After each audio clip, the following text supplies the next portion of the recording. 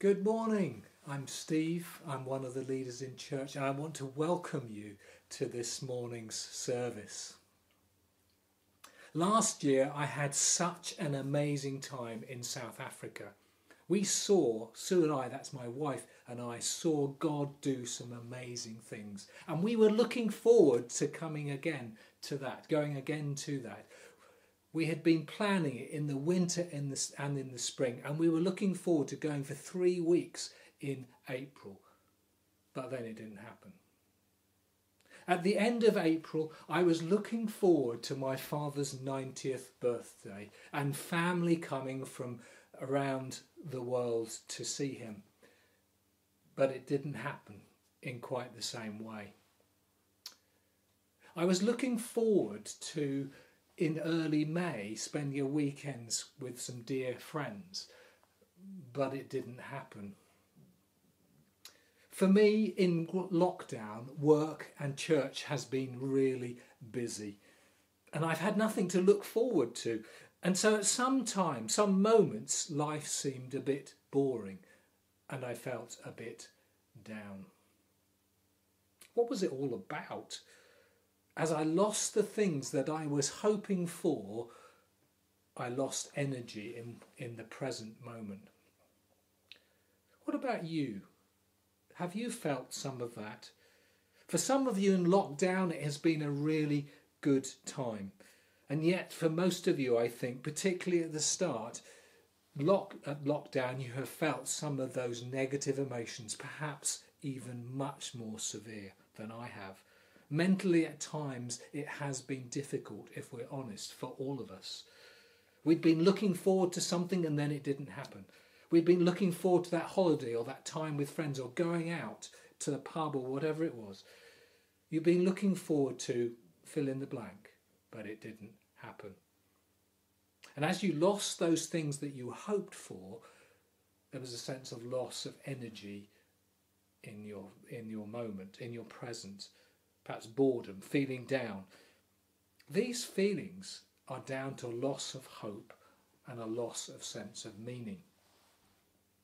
Imagine for a moment that I had 2 really boring jobs, and I got one person to do a really boring job for 10k. I signed a contract and said, at the end of the year, I will give you 10k if you do this job for me. Imagine if I had another person and I signed a contract and I gave them £1 million to do this job, but I'd only give it at the end. After a couple of weeks, the first person who was going to get 10k would be pretty bored and would give up, or maybe give up. But the second person would still be happy, whistling along, doing the job in that boredom, but because they were thinking about that £1 million that they were going to get at the end of that year. Viktor Frankl, a Jewish doctor in the Second World War, survived the Nazi concentration camp, and he did a study on the people that survived that concentration camp. It wasn't the people that were healthiest or the fittest or the strongest or the smartest. It wasn't the people that had a short-term hope that said in a few months' time we will get out, because those hopes were dashed. But it was the people who had meaning in their suffering, in their moment, who had a hope from outside of their circumstances that brought meaning into the present moment. Human beings need hope to survive. And yet in our crisis moment of this lockdown and the ongoing situation, our hopes have been delayed, stripped away. And at times we've realised that the things we live for are not very reliable. Derek spoke last week about how we might describe this year as the year of fear, and talked about renaming it as the year of hope. Fear and hope are very different. We might define hope as an expectation of the future good, or fear as an expectation of future bad. they are very different. But the Christian message brings hope in a way that like no other. The Christian hope is not just a wish, something that we would like, some positive thinking. It is based on other things. We might define the Christian hope as an absolute certainty, an absolute hope that is based on God and his promises. So we're doing a series called Living in Hope. It's based on Paul's letters to the Thessalonians. They were going through some really hard times, and Paul writes to them to bring hope to them. He's talking about Jesus coming again. And hope surely is about, the Christian hope is surely about Jesus coming again and is about the future. But it also brings things into the present. It brings joy and peace and energy into our present situation. So let's begin to look at what Paul writes to the Thessalonians about. And I think we can find hope that we need in life. Paul had been travelling through Turkey and then northern Greece, telling people about the good news of Jesus Christ. And it seemed, in almost every city he faced opposition. And yet he told them about Jesus. And he came to Thessalonica, told them about the gospel of Jesus Christ. They became Christians. But as usual, persecution came along and Paul, Silas and Timothy had to leave in a rush. They were so concerned about the Thessalonians that eventually they send Timothy to find out how they've been getting on. And Timothy comes back with this glowing report about how the Thessalonians love Paul, they love Silas and Timothy, they love Jesus, and they're following after Jesus despite the persecution. But Timothy also comes back with a couple of rumours. One is the rumour that Paul is actually telling people about Jesus because of money. And the second is that Paul actually doesn't really care about the Thessalonians. That's why he left so quickly. So let's read in 1 Thessalonians chapter 2. Paul writes, "You know, brothers and sisters, that our visit to you was not without results. We had previously suffered and been treated outrageously in Philippi, as you know, but with the help of our God, we dared tell you the gospel in the face of strong opposition. For the appeal we make does not spring from error or impure motives, nor are we trying to trick you. On the contrary, we speak as those approved by God to be entrusted with the gospel. We're not trying to please people, but God, who tests our hearts. You know we never used flattery, nor did we put on a mask to cover up greed. God is our witness. We were not looking for praise from people, nor from you, nor anyone else, even though as apostles of Christ we could have asserted our authority. Instead, we were like young children among you. Just as a nursing mother cares for her children, so we cared for you.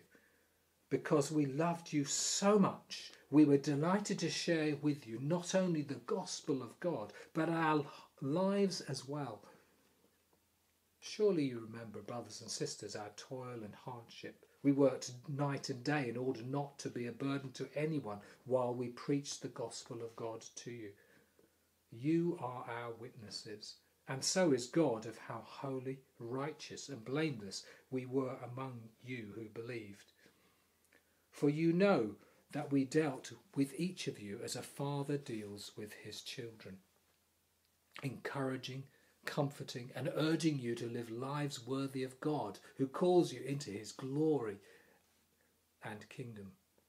And we also thank God continually because when you received the word of God, which you heard from us, you accepted it not as a human word, but as it actually is, the word of God, which is indeed at work in you who believe. When one considers the persecution that Paul went through, he clearly wasn't doing it for the money, nor the fun of it, was he? Paul was convinced in the truth of the message, and the message was good news. In this COVID-19 crisis, faced with death, fear, worry, what is life about? What hope can we have? I think we have a certain hope in the gospel of Jesus Christ. Having recently been running an Alpha course, it had reminded me of the good evidence that there is for faith in Jesus. Take Paul, for example, just briefly. Paul continues to tell the gospel in Thessalonica. Why did he do it? Was it because he made it up? Verse 2 told us, we had previously suffered and been treated outrageously in Philippi, as you know, but with the help of our God we dared to tell you the gospel in the face of strong opposition. Suffering in city after city, that was Paul's norm. And yet he dares to continue. It clearly wasn't something he did for money. It clearly wasn't something he had just made up. I think it was because he believed that it was true. But was he deceived? Suffering and going to prison as often he did, he would have had plenty of time in those lockdown times to think. Was he deceived? He would have been tempted to give up so many times. Yet he doesn't, because he was very close to those events. Perhaps only 3 years after the death and resurrection of Jesus, he was in Jerusalem. He knew the disciples, the early disciples and apostles personally, and many other early believers.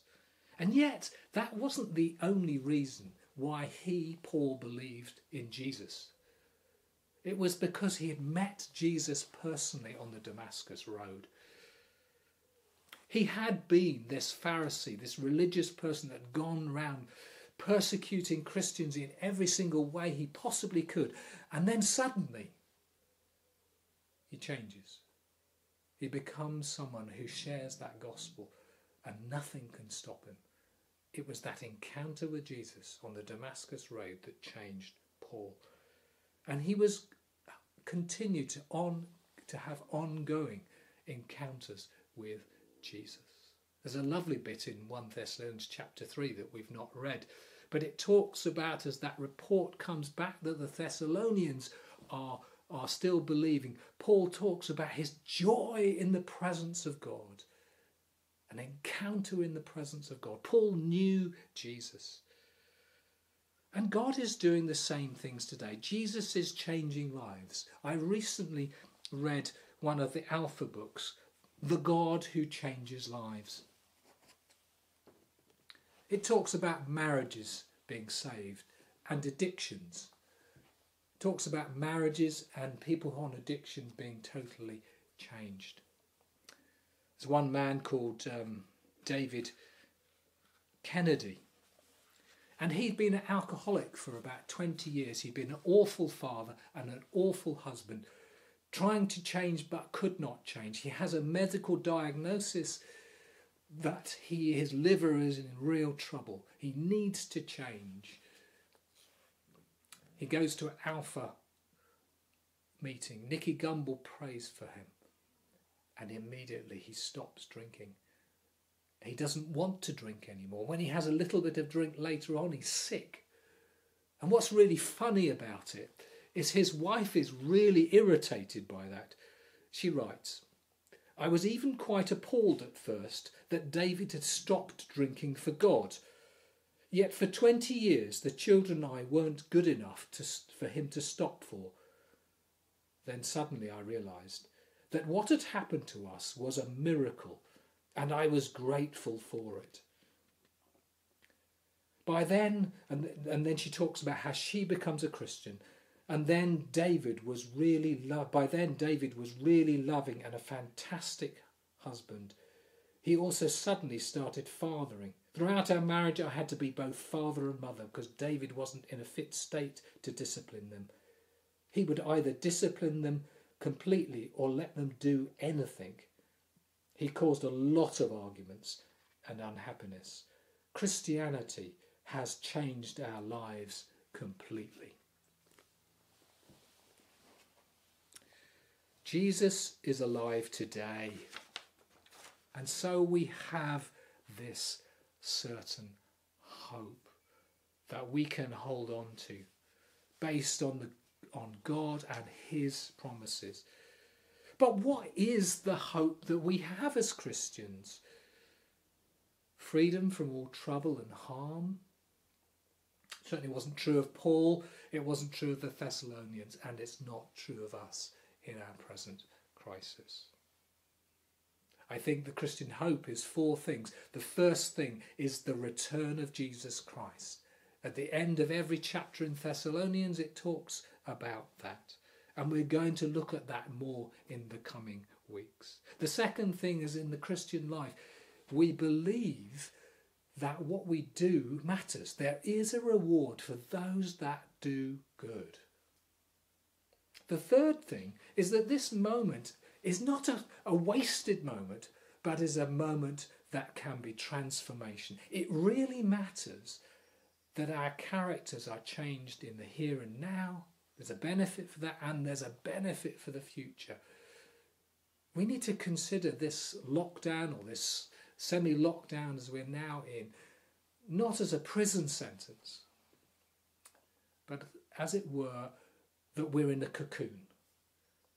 We're like in between the caterpillar and the butterfly. It's a moment that can be a place of transformation of our characters.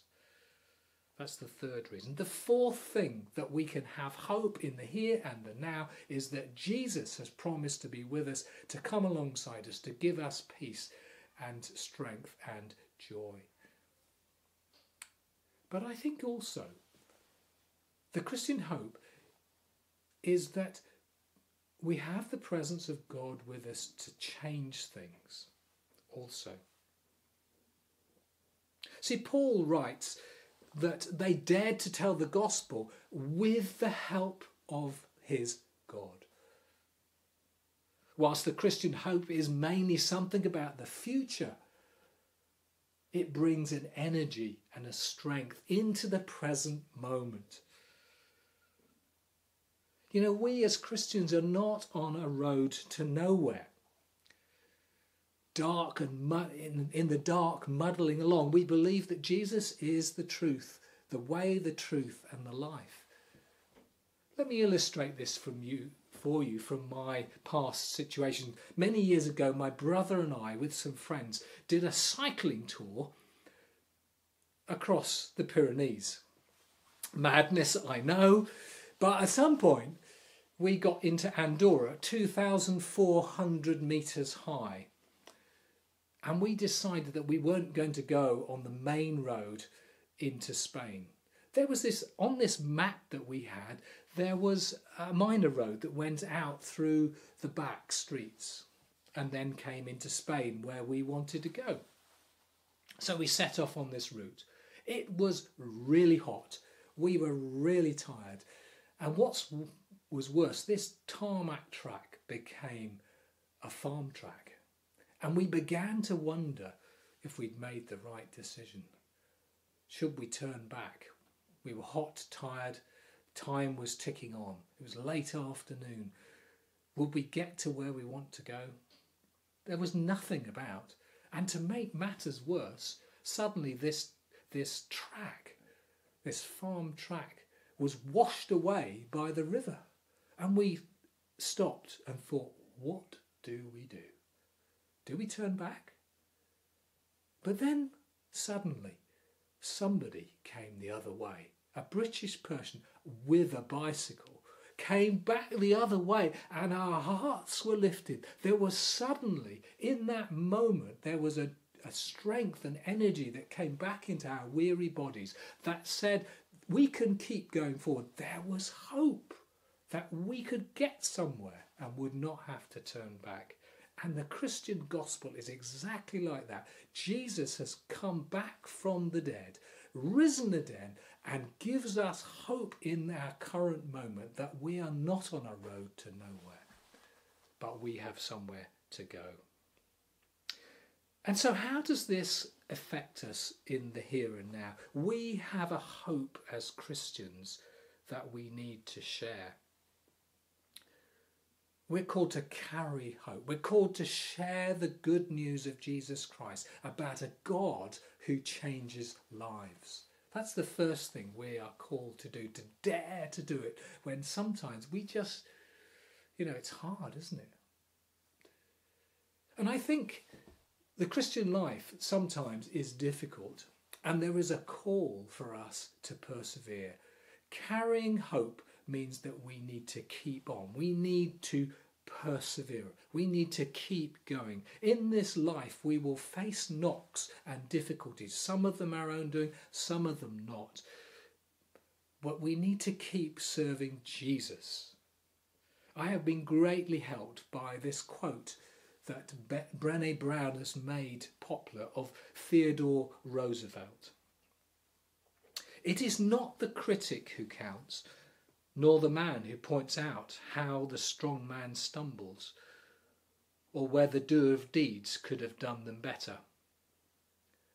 The credit belongs to the man who is actually in the arena, whose face is marred by dust and sweat and blood, who strives valiantly, who errs, who comes short again and again, because there is no effort without error and shortcoming, but who does actually strive to do the deeds, who knows great enthusiasms, the great devotions, who spends himself in a worthy cause, who at best knows in the end the triumph of high achievement, and who at worst, if he fails, at least fails while daring greatly, so that his place shall never be with those cold and timid souls who neither know victory nor defeat, staying in the game, in the arena, carrying with perseverance, will win the day. Carrying hope means loving. The true and certain hope of the death and resurrection of Jesus Christ, to me, speaks of the reality of love. The ultimate reality is a God who is love. We are made in his image. The alternative is the secular view. The ultimate reality is not that we, because of a random cosmic explosion and blind time and chance, that humanity has been created, and that you and I stand in this place, perhaps loving people, but actually because we're just a bunch of chemicals or programmed by our environment, that our love is not a choice, but merely how we are. It's not a facade. But because the ultimate reality is about a God who has died and rose again, and because a God of love has made us, a personal God, we are real people with real choices, and we are made in his image, and we therefore have an incredible value.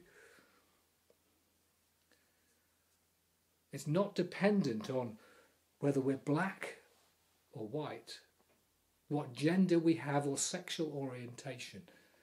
We all have value and are called to be loved. That's what love is. You're placing value on something at personal cost. And God has done that. He has declared that everyone has value and should be loved. And Paul talks about that in the reading that I gave, that he came not just with the gospel, but he shared his whole life. Christianity is meant to be relational. We're meant to do it together, not on our own. And we're called to love people. We need fathers and mothers in life.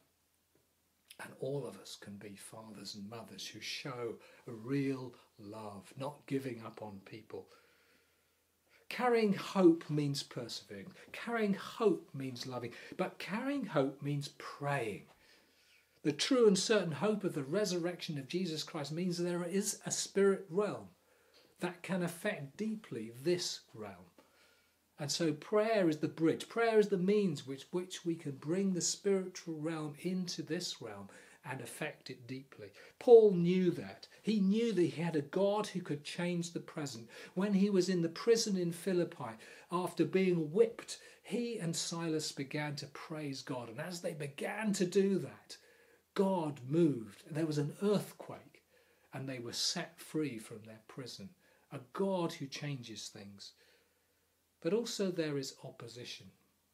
Not everything that happens in life is as God wants it. So Paul writes at the end of 1 Thessalonians chapter 2, "But brothers and sisters, when we were orphaned by being separated from you for a short time, in person, not in thought, out of our intense longing, we made every effort to see you, for we wanted to come to you. Certainly I, Paul, did again and again, but Satan blocked us, blocked our way.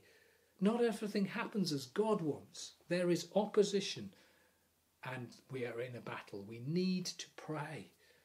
So Paul writes it in 1 Thessalonians chapter 3. He writes, "Night and day we pray most earnestly that we may see you again and supply what is lacking in your faith." And then he has a lovely prayer as well. "May the Lord make your love increase and overflow for each other and for everyone else, just as ours does for you." And he goes on. I love the thought that Corrie ten Boom brings when she's talking about prayer. Very simple. That there is nothing too small for his love. And nothing too big for his power. So, what does this hope make to our lives? What difference does it make? Where does it land for you and I today? We have a sure and certain hope. We are on the winning side. I want to encourage you, even if you have had disappointments, and disappointments are not from God, I want you to keep in the faith. Keep trusting God.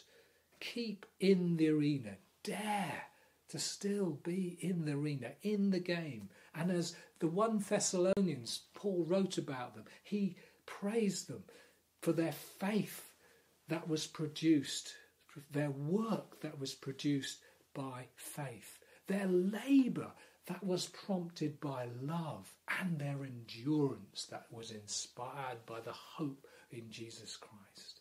I think it would be lovely, it would be amazing if we realise the hope that we have in us. The Bible tells us that we have Christ in us, that's the Spirit of God in us, the hope of glory. We carry the hope of God in our hearts. And we're called not just to be containers, but as I've said, carriers. People on the move to make a change, difference in this world. We're called to share the good news of Jesus Christ. We're called to bring real, tangible love into people's lives and love everyone. And we're called to keep praying because prayer changes things. Go out and carry hope and make this year not a year of fear, but a year of hope.